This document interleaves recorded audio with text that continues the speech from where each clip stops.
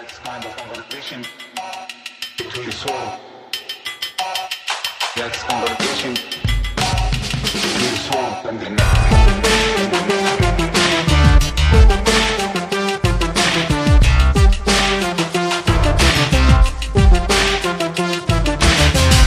Hello, Prestige Heads. It is I, producer Jake, in for Danny Bessner, here with my friend and colleague Derek Davison, and we are, we're chopped liver here. We've got Danny going big time in Hollywood today. He's selling out. So I know he's doing this for love of the game. I don't know what he's doing. You know, he came in with a polka dot satchel over his shoulder and said he was ready to head to Tinseltown. This kid from Rockaway. There you go.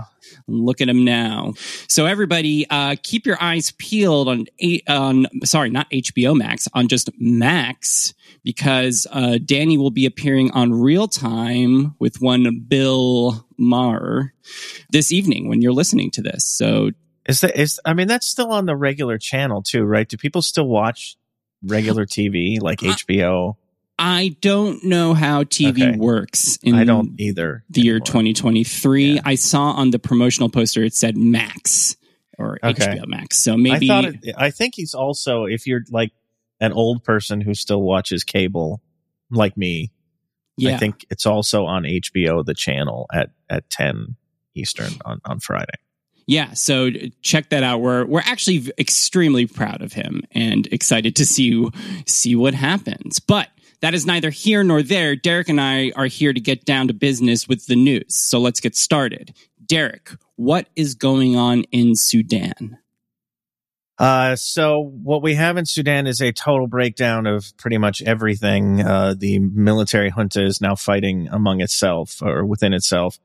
On Saturday, the Sudanese military and the Rapid Support Forces, which is a paramilitary group that emerged in the Darfur conflict, based on the infamous Janjaweed militia that committed many of the worst atrocities in Darfur, and was kind of brought into the state security apparatus by then President Omar al-Bashir.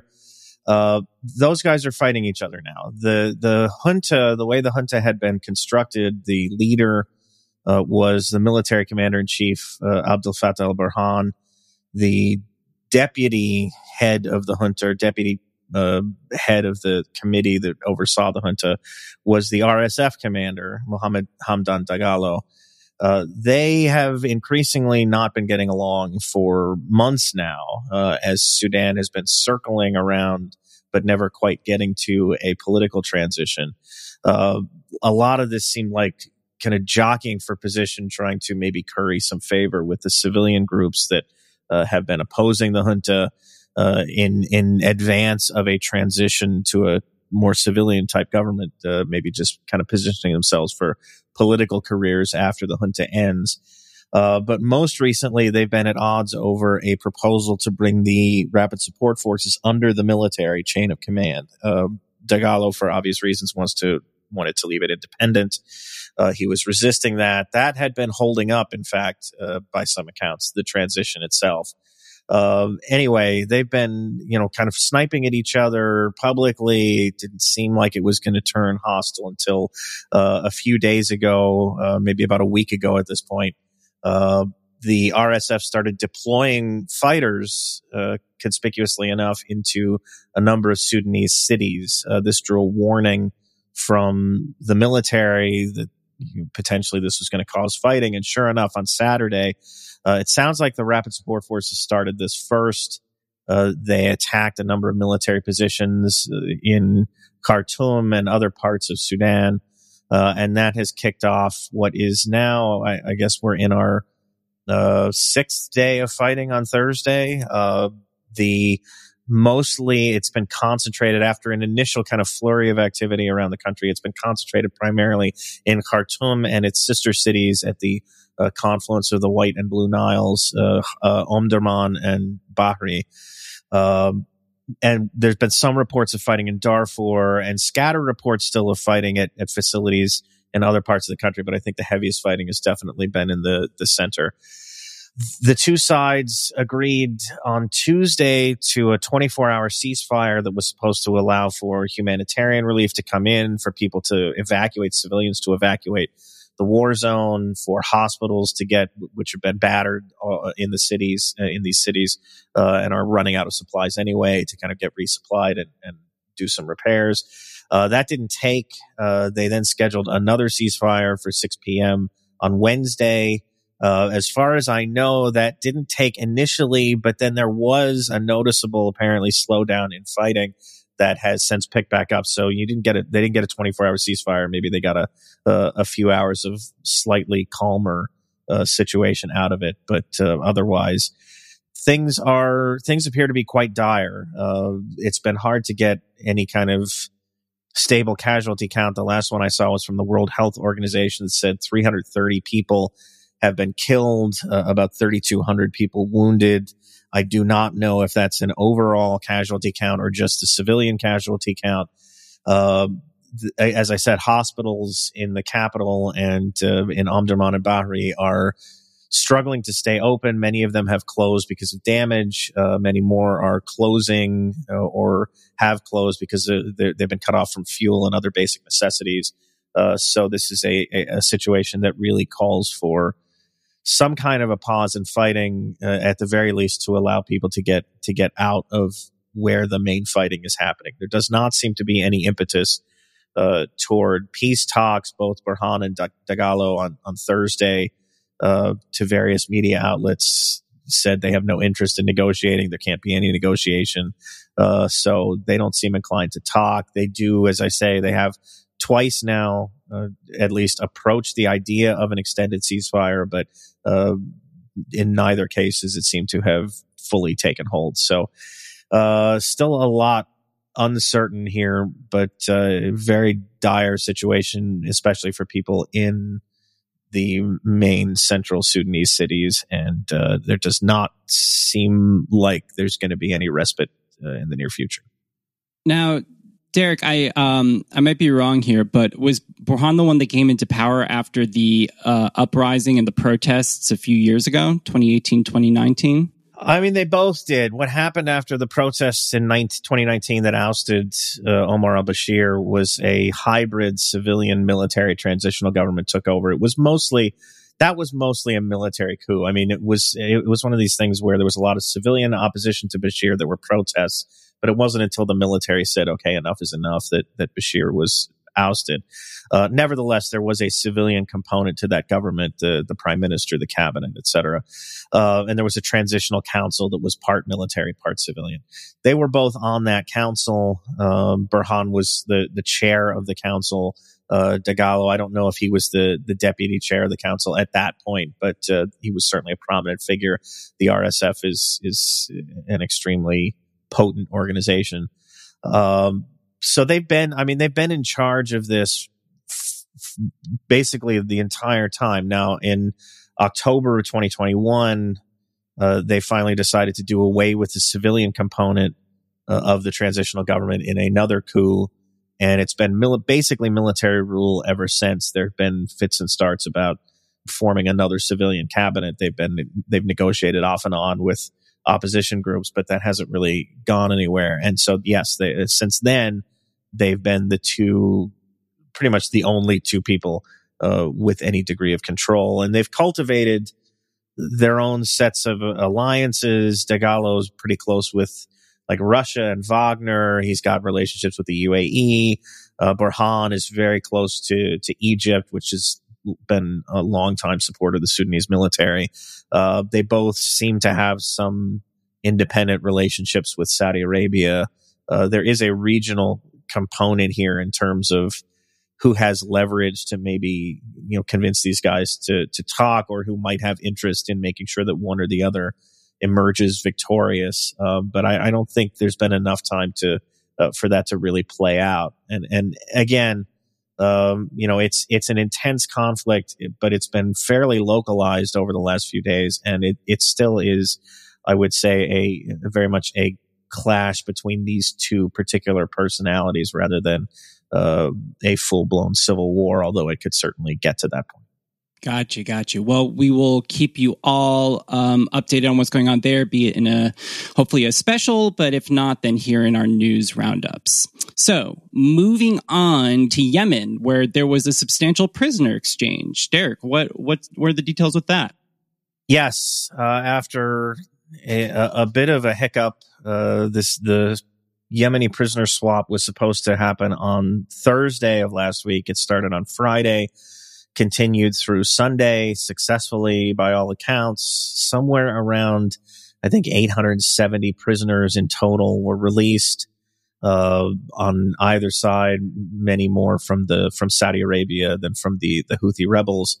The Saudis then on Monday, the day after this 3-day extravaganza ended, released another tranche of prisoners. I think 100, a little over 100 additional prisoners, which they characterized as a more or less goodwill gesture to help move along peace talks. So there is another round of negotiations that is supposed to happen at some point. I don't know that they've set a date, but there's been a lot of talk about doing it after the Eid holiday, which actually I believe begins today as we're recording this on the 20th or maybe tomorrow. So there's been a lot of talk about doing it then at some point, but I haven't seen any definite plans for it. I would expect that the Saudis will just kind of show up in Sana'a as they did last time for the last round of peace talks. Ideally, well, not even ideally. I think if they don't emerge from this next round of peace talks with a ceasefire, a formal ceasefire, not the informal one that seems to be in place right now, but an actual committed to paper ceasefire, then that will be viewed as a major setback. They're really at the point where that's the only path forward, I think. So how optimistic are we feeling about this process? It seems to be moving along, and this seems to be some show of goodwill, but I don't know whether to take this with a grain of salt or what. Yeah, I think it's fair to be optimistic, at least more optimistic than any other time, maybe, since this war started, that they might be actually heading toward an end. But they really have to get that ceasefire. And the thing about these negotiations, it's great. They had the last round, they did the prisoner swap. These are all good confidence building measures, but you have to start to show some tangible progress toward ending the conflict at some point. And once you get into the room and everybody's got their little grievances or their little issues that they want to bring up, there's always a potential for things to break down over some relatively picayune thing. I think things are trending in the right direction, but I wouldn't get too enthusiastic until some actual documents start to emerge, some actual agreements on ending the fighting, on ending the blockade, on go down the line of all the things that were involved in this war. So we'll hold the celebrations till something's on paper. But sticking with Saudi and diplomacy in the Gulf and the Middle East in general, there's been a lot of activity with Syria, Iran, Hamas. So much activity. It is the era of good feelings in the Middle East, I think. It's with a couple of conspicuous exceptions. But the process of rehabilitating the Syrian government, Bashar al-Assad's government, bringing it back into the kind of regular diplomatic fold of the region is still well underway. There was a meeting on Friday of foreign ministers from the GCC plus 3. That's the GCC plus Jordan, Iraq, and Egypt. And they were primarily discussing whether or not to invite Bashar al-Assad to the Arab League summit in Riyadh next month.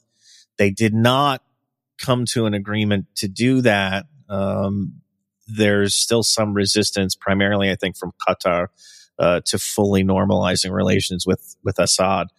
There was a proposal from the Jordanians to try to get Assad to agree to certain conditions around ending the drug traffic, the Captagon trade out of Syria, toward political reconciliation, kind of ending some of the stalemated civil war that's still kind of ongoing in Syria. So, barring that, he may not actually wind up getting this invite to the Arab League summit. That said, bilaterally, things are continuing to move in the direction of normalizing relations. Faisal bin Farhan, the Saudi foreign minister, visited Assad on Tuesday. He was the first Saudi foreign minister to visit Damascus since the start of the Syrian civil war. He's easily the highest profile diplomatic figure in the region to visit Assad in this latest flurry of events. So that's a fairly major development. Assad sent his foreign minister Faisal Mekdad to Algeria over the weekend, then to Tunisia on Monday. They agreed to kind of advance diplomatic ties there, to reopen embassies, I believe was the agreement that they had. So a lot of stuff happening with respect to Assad. Now there's other stuff happening here too, on a related note, I guess, because it's the Iranian-Saudi diplomatic thaw that has made a lot of this stuff possible, including Yemen and a lot of the kind of Saudi-Assad interactions. The Iranians said on Monday that they have invited King Salman of Saudi Arabia to come to Iran for a state visit. To my knowledge, the Saudis have not responded to this, but I think the invitation itself is fairly noteworthy. Salman, given his age and health, probably isn't doing much traveling these days, but who knows? No Saudi king has visited Iran since the 1979 revolution. So if he somehow did make that trip, it would be a huge event. Ebrahim Raisi, the president of Iran, has already been invited to go to Saudi Arabia. He's planning to do that at some point. The details haven't been ironed out. Elsewhere, also involving the Saudis, Mahmoud Abbas, the head of the Palestinian Authority, visited Saudi Arabia earlier in the week. Also, representatives of Hamas visited Saudi Arabia. They arrived, I think, on Sunday in the kingdom. Hamas and the Saudis haven't really had relations for at least since Hamas took over the Gaza Strip in 2007. Hamas is firmly in Iran's orbit in terms of regional alliances. But again, with the Saudis and the Iranians getting along, there is room for Hamas to kind of squeeze in here and try to improve its relations with the Saudis. All of this, as you might expect, does not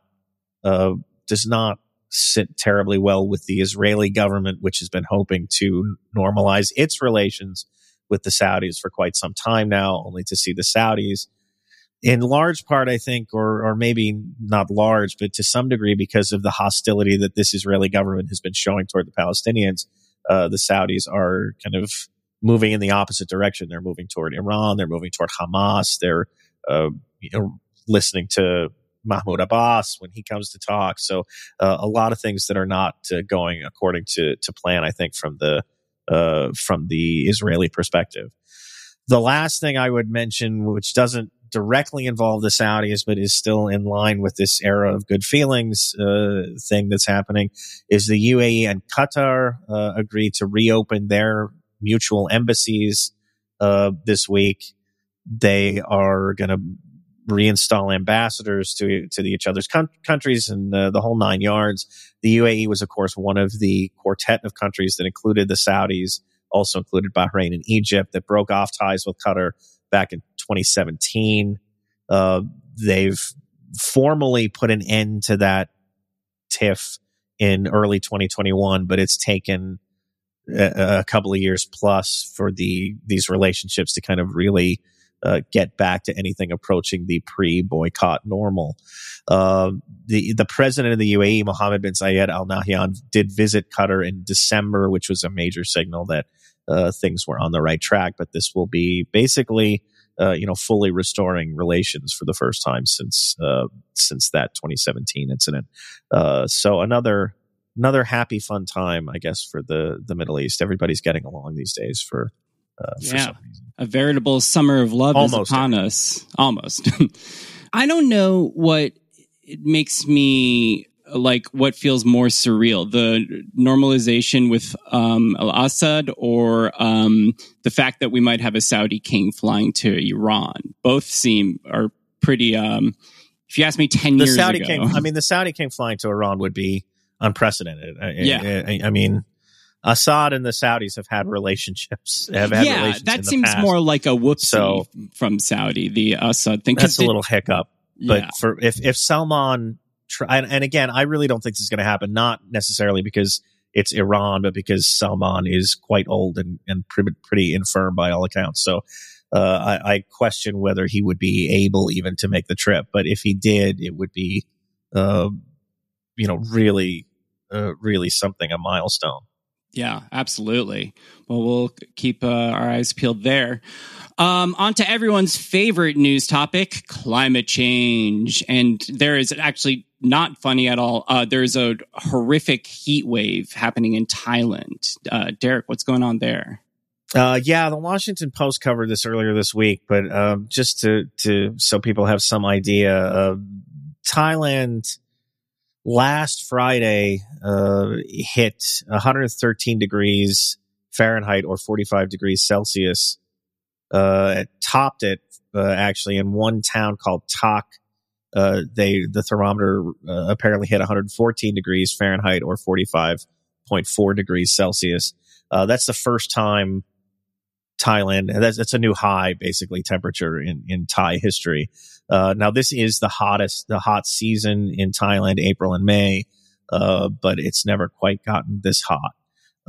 They've had all sorts of records in other parts of Thailand, other cities, other towns, temperatures at 110, 112 degrees. I'm in Fahrenheit because I'm a stupid American. Apologies for those of you who are on the better Celsius system.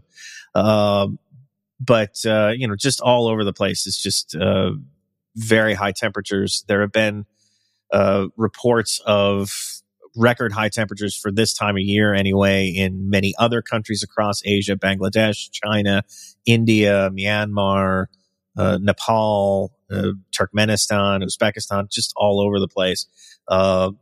And we're in a time of obviously, climate change, as you said. It's an El Nino year, so I would expect this to be something that defines 2023. There's going to be some roiling hot temperatures all over the place. Oh boy, looking forward to it. Lots of fun. Yeah.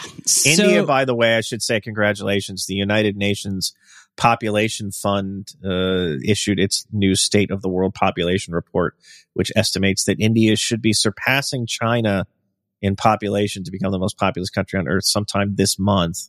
Wow. This is a bit difficult to assess because India hasn't had a census since 2011, but that's their estimate. So I guess congratulations. I don't know. Mazel tov, India. Yeah, there you go. Yeah, that's great. Okay, so going back to Ukraine, what is happening with their grain shipments? Yeah, this has been a big story this week. More so, I think, than anything happening on the battlefield, where the fighting again seems kind of stalemated around Bakhmut, with the Ukrainians still holding on to some sliver of that city.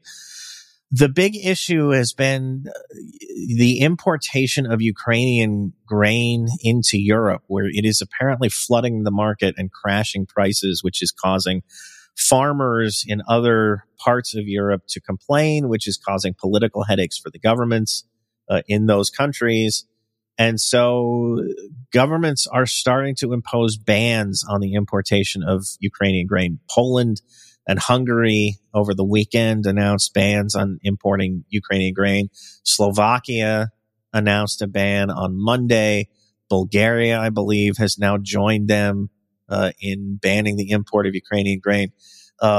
For a brief time, for a couple of days, I think Poland not only was banning imports of Ukrainian grain, it wasn't even allowing the transit of Ukrainian grain through Poland on the chance that some of it would fall off the proverbial truck, I guess, and find its way to market.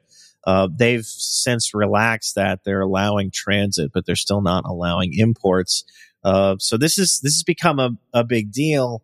The European Union announced a €100 million payout outlay to help support farmers. But the bans are now expanding to other goods. I believe Poland has also introduced bans on Ukrainian honey, Ukrainian beef. So a potentially major political headache here for some of these countries. And the EU is going to have to figure out what it wants to do, because obviously Brussels is not going to want to tell the Ukrainians to stop exporting their products at this particular moment in time. But they are also not going to want to deal with these EU member states who are complaining and demanding some recompense for their farmers from Brussels. So it'll be interesting to see how this plays out. Now, there is a potential solution to this, which is to ship more Ukrainian grain through the Black Sea to other parts of the world, like the Horn of Africa, that are desperately short on food. The Black Sea Grain Initiative was held up earlier this week because supposedly the Russians had stopped allowing inspections of ships heading out of the Black Sea. This is part of the initiative. You're supposed to, in order to check and make sure that nobody's transiting any illicit cargo, weapons, etc. It's unclear. The Russians then, on I believe Monday or Tuesday, lifted that ban. I don't know why they imposed it in the first place. They talked about some procedural issues on Ukraine's part. They have accused the Ukrainians of shaking down ship captains for bribes under the initiative. I haven't seen them make public any evidence of that, and I haven't seen any comment from the Ukrainians. So maybe that these things are related. It wouldn't be surprising. The other issue, I guess, from the sort of grain initiative aspect, is the initiative going to be extended? Is its mandate going to be extended next month when it expires? The Russians have been seem like they're not inclined to do that. They've been complaining all the way through ever since this thing was initially introduced last year, that they're not getting benefits from it. They're not getting the protection for their own food exports that they were promised. They're not getting protection from Western sanctions, for example. So they don't seem inclined. The last time it came up for renewal, they only renewed it for a very short period of time, and it's up again next month. And I would say 50-50 at best, whether it's going to be renewed again, in which case you're going to have even more pressure from the Ukrainians to ship things overland into Europe.